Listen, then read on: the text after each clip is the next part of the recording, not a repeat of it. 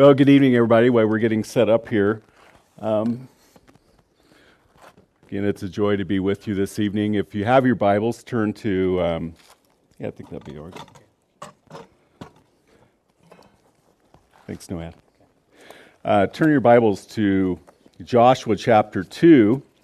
Our focus tonight is thinking about the gospel, and I set aside this chapter to think with you about what the gospel is and how we have a merciful God that seeks souls. In chapter 2, verse 1, we read, "Now Joshua, the son of Nun, sent out 2 men from Acacia Grove to spy secretly, saying, 'Go, view the land, especially Jericho.' So they went and came to the house of a harlot named Rahab and lodged there." Now, we haven't heard of Rahab before. She was a pagan in Canaan. As we'll get into the rest of the chapter, we'll see that the inhabitants of Jericho knew very much what God was doing with the Israelites. We'll find out that they knew about God opening the Red Sea. They knew about all the victories that God's people had going up the Transjordan. And Rahab had a heart that was prepared to seek the Lord. And when we think about these spies, and no doubt they were disguised, they were trying to fit in. They hadn't been in Canaan before, and no doubt they were trying to look the part. And they come to Jericho. We know from archaeological evidence, Jericho was about 9 acres, okay? 1/8 of a mile by 1/8 of a mile. Not that big of a city. They come to the house of a harlot. Strange men coming into the house of a harlot may not be too suspicious. But I want to think with you about why Rahab's house? Why Rahab's house? Did God tell Joshua to send spies into Canaan? No. Joshua thought, it'd be good to get some information about Jericho. We got to battle against the city and the land. And so he sends spies in to gather information. But that's not what God had tended to do with the spies. This is the thing I love about the Lord. We have our best thinking, and sometimes we put what we think's our best foot forward. And the Lord says, well, it doesn't really matter what you're going to do. I have my plans. And so he is going to use these 2 spies to save a whole house full of pagans that have a heart that is repented and turned to the Lord. And he's going to use the information gained by the spies not for a battle plan, but to encourage his people that God has already prepared the way for them. I have seen this over and over again where there is a seeking sinner. There is a seeking Savior. God's heart wants heaven full of saved sinners.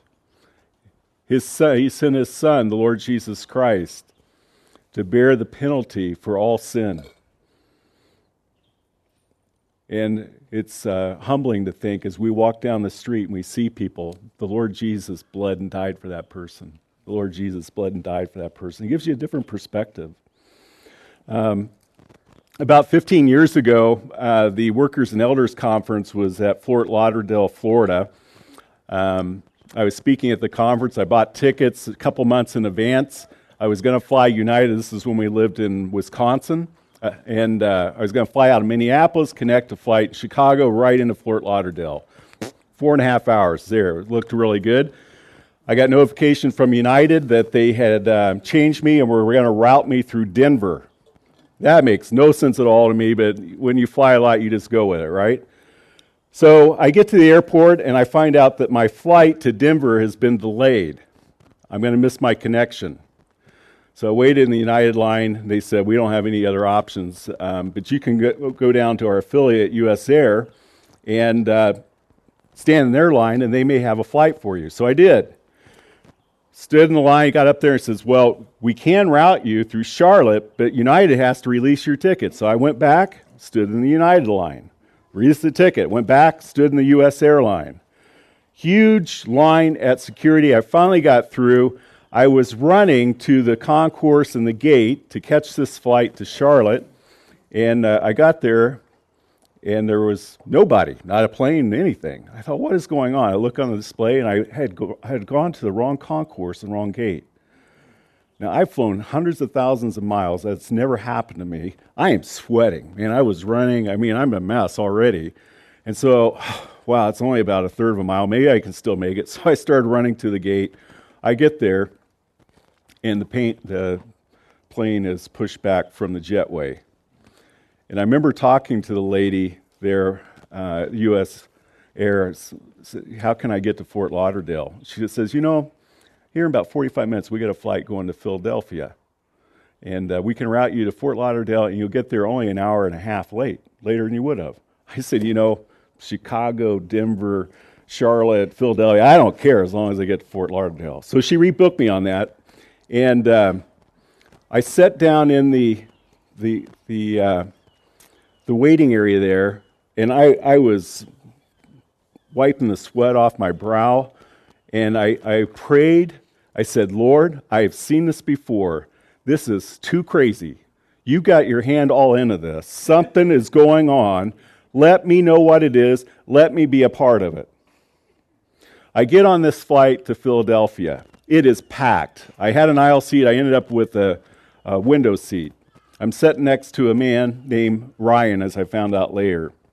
As we're flying out of Minneapolis, I look over, and Ryan is reading a book on anger. It's a Christian book on anger. And it's one of the books that I read on anger when I wrote my book. And guess where he was? Just happened to be in that book. How God's anger was satisfied with the work of his Son at the cross over sin.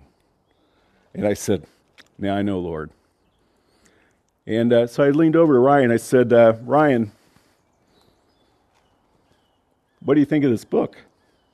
I didn't know his name then. I said, what do you think of the book? He introduced himself. He says, it's pretty good. I said, do you understand what you're reading? He says, well, not really. I went into the gospel for 10 minutes. And I said, do you have any questions? He said, somebody's trying to tell me something. He said, I was just on a flight from Fargo to Minneapolis, and a man sat in that same chair and told me the same thing, and he pulled out the gospel tract that man gave him. I said, Ryan, let me tell you what God did to put me in this chair. And when I did, he started shaking. Now, what is the probability of all that? I see, I'm a math guy. I'm an engineer. I like those kind of things. That's way out there, right? Can we all agree on that? His name's Ryan. I gave him gospel literature, too. I said, read both of them. I mean, it was solid, good stuff. This is a God who loves to save. And if you're seeking, if there's something in your heart, and you don't know the Lord, but he's drawing you through circumstances. He's drawing you through creation. The man's a creator. He's speaking to you through your conscience. If you feel guilt, that's sin, right? That's Paul's argument in Romans chapter 2. If your conscience goes off once, ding, ding, ding, ding, that proves you're a sinner and you're guilty before God. He knows to do right and does not is sin. And so God gives us that conscience as a calling card. He gives us his law to show us sin, what it is, to show us that he is perfect and we are not, to open our eyes to the big picture. And so he's drawing, he's calling, he's bringing all kinds of experiences into our lives to try to bring us to himself, drawing us through his Spirit, drawing us through other Christians, and so forth. Well, I believe that these spies were guided by the Lord to the one house in Jericho where there was a prepared heart that was willing to submit to the truth. And I'll show you that as we go through the text. A harlot. God he's no respecter of persons. All of us have sinned and fallen short of the glory of God. So there's no difference. right? God's minimum daily standard to get into heaven is perfection. How you doing? Right? Naturally speaking, none of us are perfect. We've all broken his law. So, God leads them to the house of a harlot. Now, tomorrow when we look at the Battle of Jericho, I'm going to show you from archaeological evidence that Rahab's house must have been on the north wall. That's the only part of the whole wall around Jericho that didn't collapse. So you can see again God's hand, his sovereign hand in all these things, leading to a house and then preserving that house through the judgment. Verse 2, and it was told to the king of Jericho, saying, behold, men have come here tonight, children of Israel, to search out the country. So the king of Jericho sent to Rahab, saying, bring out the men who have come to you and have entered your house, for they have come to search out all the country.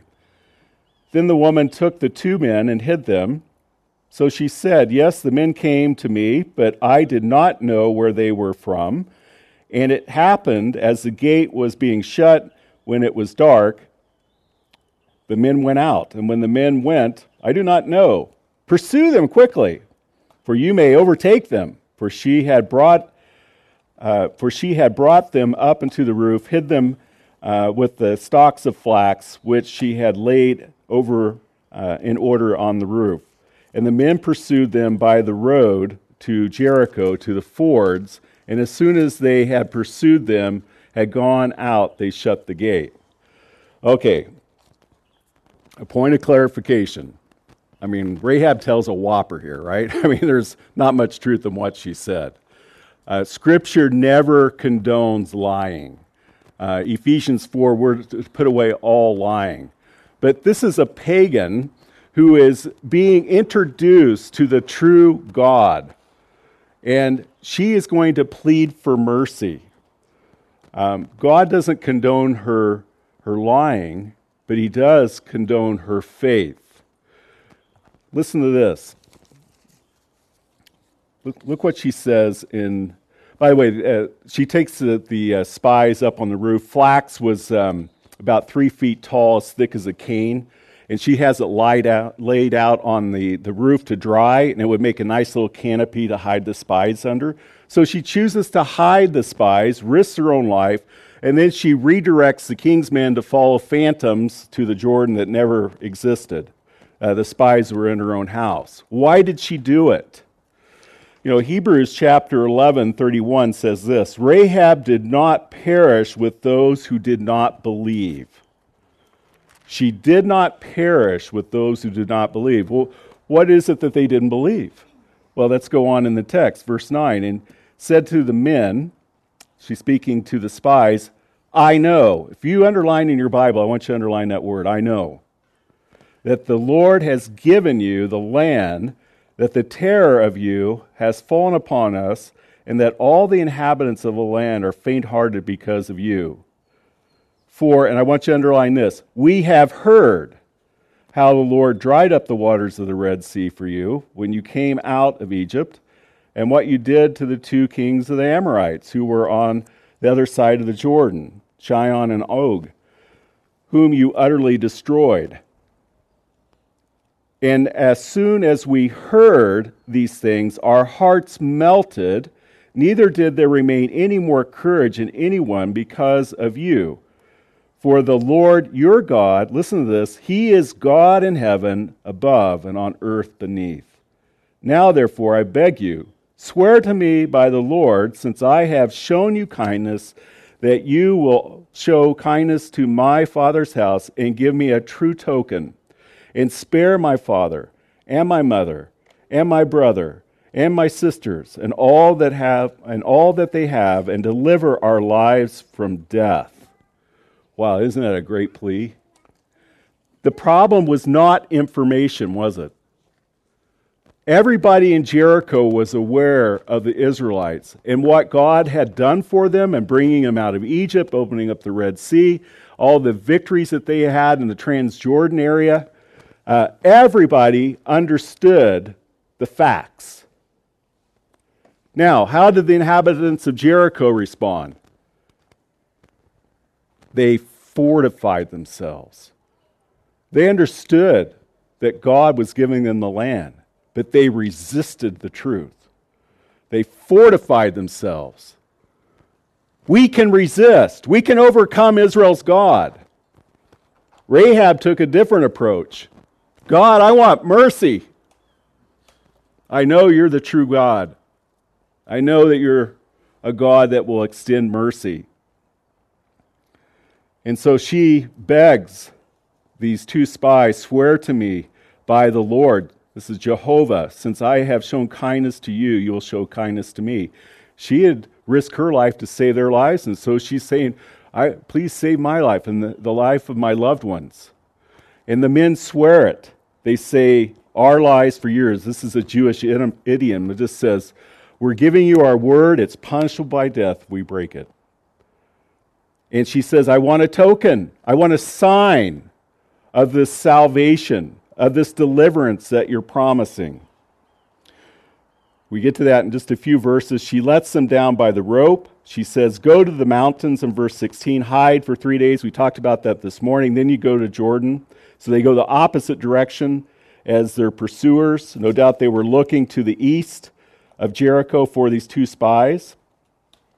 And the men say to her in verse 17, we will be blameless of our oath of yours, which you have made us swear, unless when we come into the land, you bind this line of scarlet cord in the window through which you let us down, unless you bring your father, your mother, your brothers, and all your father's household to your own home. So it shall be that whoever goes outside the doors of your house into the street, his blood shall be on his own head.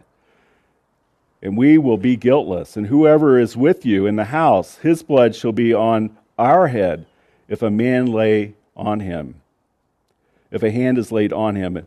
And if you tell this business of ours, then we will be free from your oath which you made us swear. Then she said, according to your words, so be it. And she sent them away, and they departed, and she bound the scarlet cord in the window. She wanted a sign of this agreement. She wanted to sign something that was tangible, she could see, that would be a reminder, a pledge of what these two spies had promised to do. And it was the scarlet cord. Tikvah is the Hebrew word here for scarlet. And there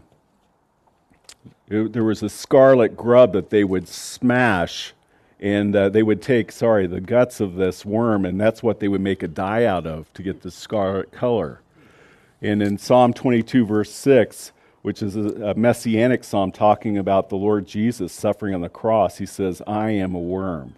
Because that's exactly what happened with the Lord Jesus Christ, God's Son. God sent his Son into the world. He was born of a virgin, the eternal Son of God, fully man, fully God.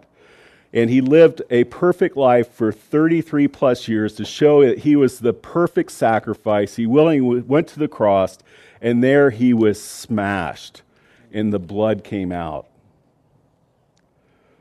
And when we appropriate that work by faith, then we receive redemption and forgiveness with God. The Lord Jesus took my sin and your sin upon him, and when we trust the gospel message, God puts his righteousness to our account. It's called justification in Scripture. It's a great trade, my sin for God's righteousness. And then I have a position of righteousness before God. I become a child of God. I'm his forever. To enjoy this love relationship that we've been thinking about the last 2 days together about. So Rahab says, I want this token. And it was a line of scarlet thread or a cord. And the spies say, listen, if you're in the house and you have this scarlet cord hanging up, everyone in your house will be saved. But if they go outside the house, then their blood is on their own heads. And if you tell anybody about this, so that brought everybody else in the family into exercising faith, into Rahab's method of salvation, which was pleading for mercy. What did Rahab do? It says in verse 21, she bound the scarlet cord in the window. She didn't wait. She didn't know when the Israelites were going to come and attack. She did not want to take a chance on missing the only deliverance that would save her and her family. And so she hangs that scarlet thread on the outer window of her home. All could see it. The Israelites could see it. Everyone that came into that home, the token of blood, so to speak, the shed blood of Christ and pictured there, all under the blood, all were saved. And so she doesn't waste any time. I want to tell you about two people the Lord brought into my life. And they had two drastically different endings. When I was in engineering college, I worked at an alternative energies company. I worked there 2 more years before I got into aerospace engineering. And I was training a man named Jamie to try to offload me in some of the electrical work and so forth. And I'd spent a couple weeks with Jamie, and it was a Friday. We started talking about spiritual things, and he was very unreceptive. Jamie was a pothead. He basically spent most of his life stoned. I came into work Monday morning. Everybody was pretty sober. I said, "What's going on?" And they said, "Jamie died Friday night. He was out partying, got stoned, was jamming down. He got back to his home, pulled into the garage, put down the door, but he just kept jamming and he forgot to turn the car off. And he died of carbon monoxide poisoning."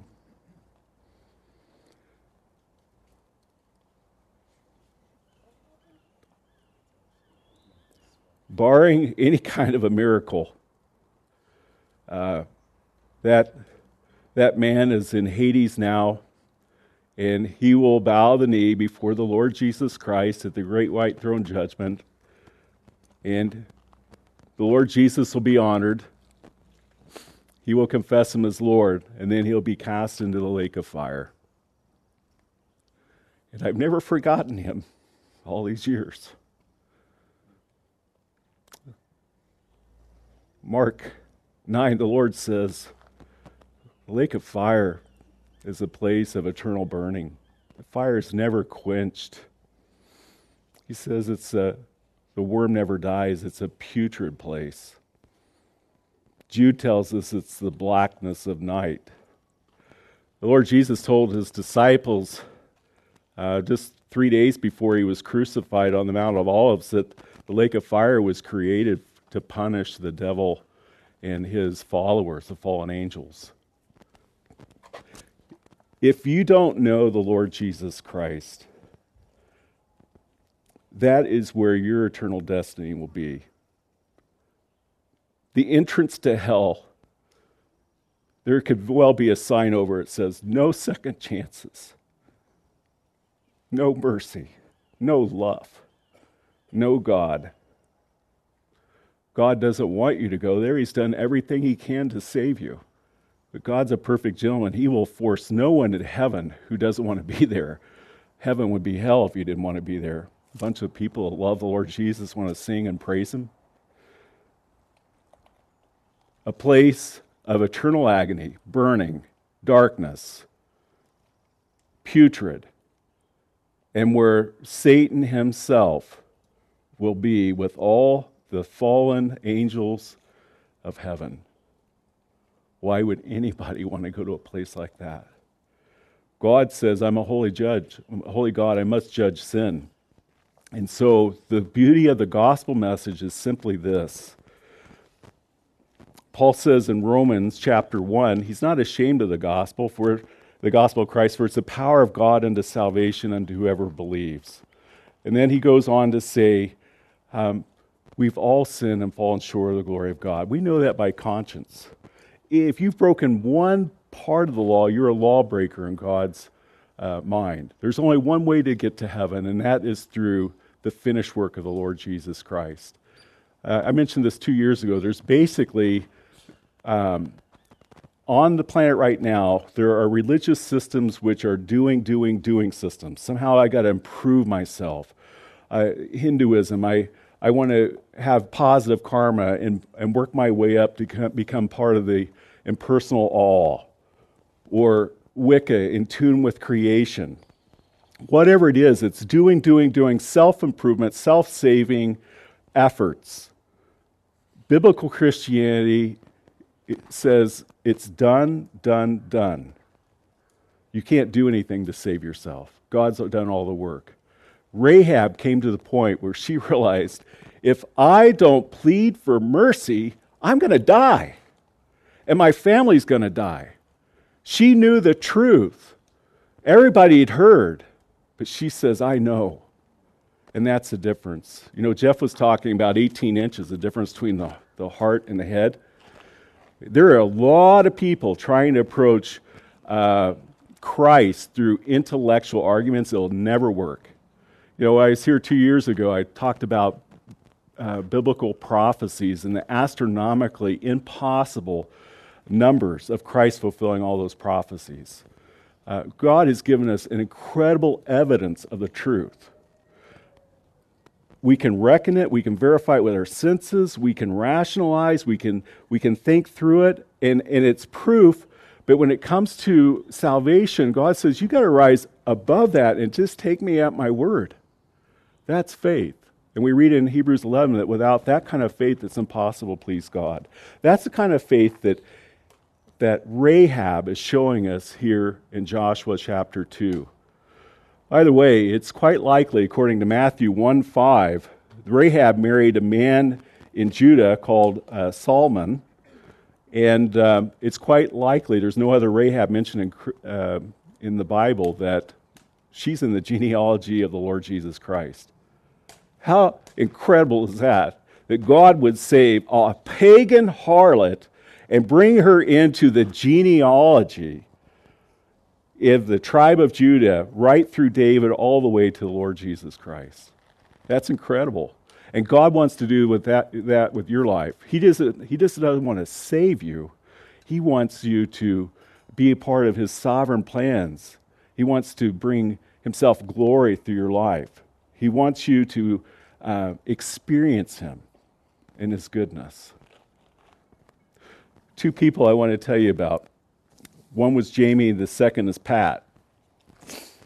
Pat was the mother of one of the men in our meeting that made a profession of faith, Scott, and we've been praying for her. She was dying of cancer, but she was resistant to the gospel. I tried several times to get with Pat, but she declined. And then one evening, Brenda and I had climbed into bed, it's probably 10:15 at night. Scott calls and says, my mom wants to see you. I said, it'll take me 30 minutes to get there. So I started getting dressed, and he called back just a couple minutes later, says, well, she's on morphine and she's out again. I said, let's try first thing in the morning. Let's pray that she'll be alert. So I got dressed, took a step of faith, went to the hospital, got there at about 8:30, and Pat was sitting up in bed, fully alert. I talked to her for 2 hours, went through the gospel, and she trusted Christ as her Savior. She says, I don't know why I've been so resistant. I'm dying. I need to be saved before I die. And she asked me to take her funeral. I said, this is my test. I said, on one condition, I get to tell everybody what you've done here today. She goes, oh, I want you to. You know, that was a proof. I left the hospital at 10:45 that morning. Pat entered eternity at 4:30 in the afternoon. If she'd waited a few more hours, she'd be in hell. If you don't know the Lord, make this night the night that you cry out for mercy. It's good to see some kids here, and I just want to talk to you for a minute. Some of you've been following your parents into the church buildings for years, following in their shadow.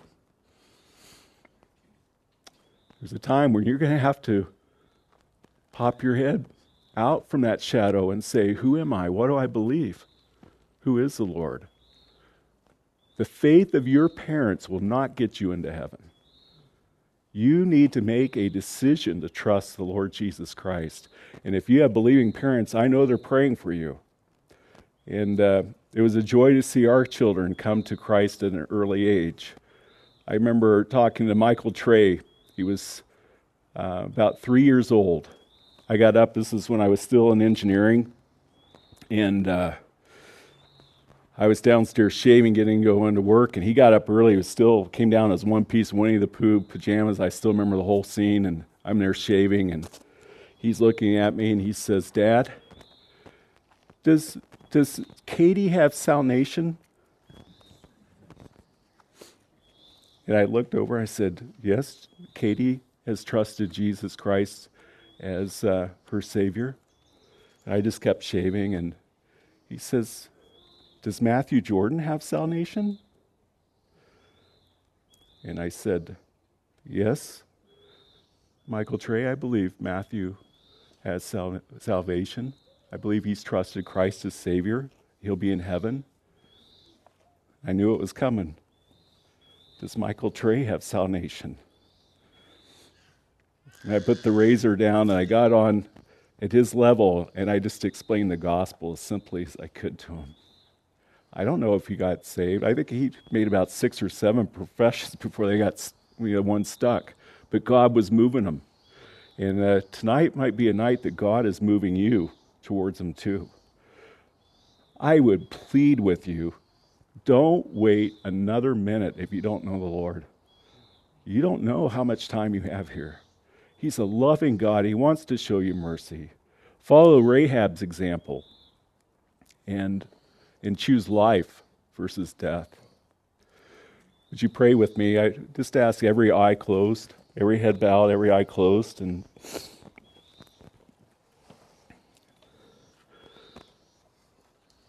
Lord, we've been talking about really important things tonight. We've been talking about the need of salvation.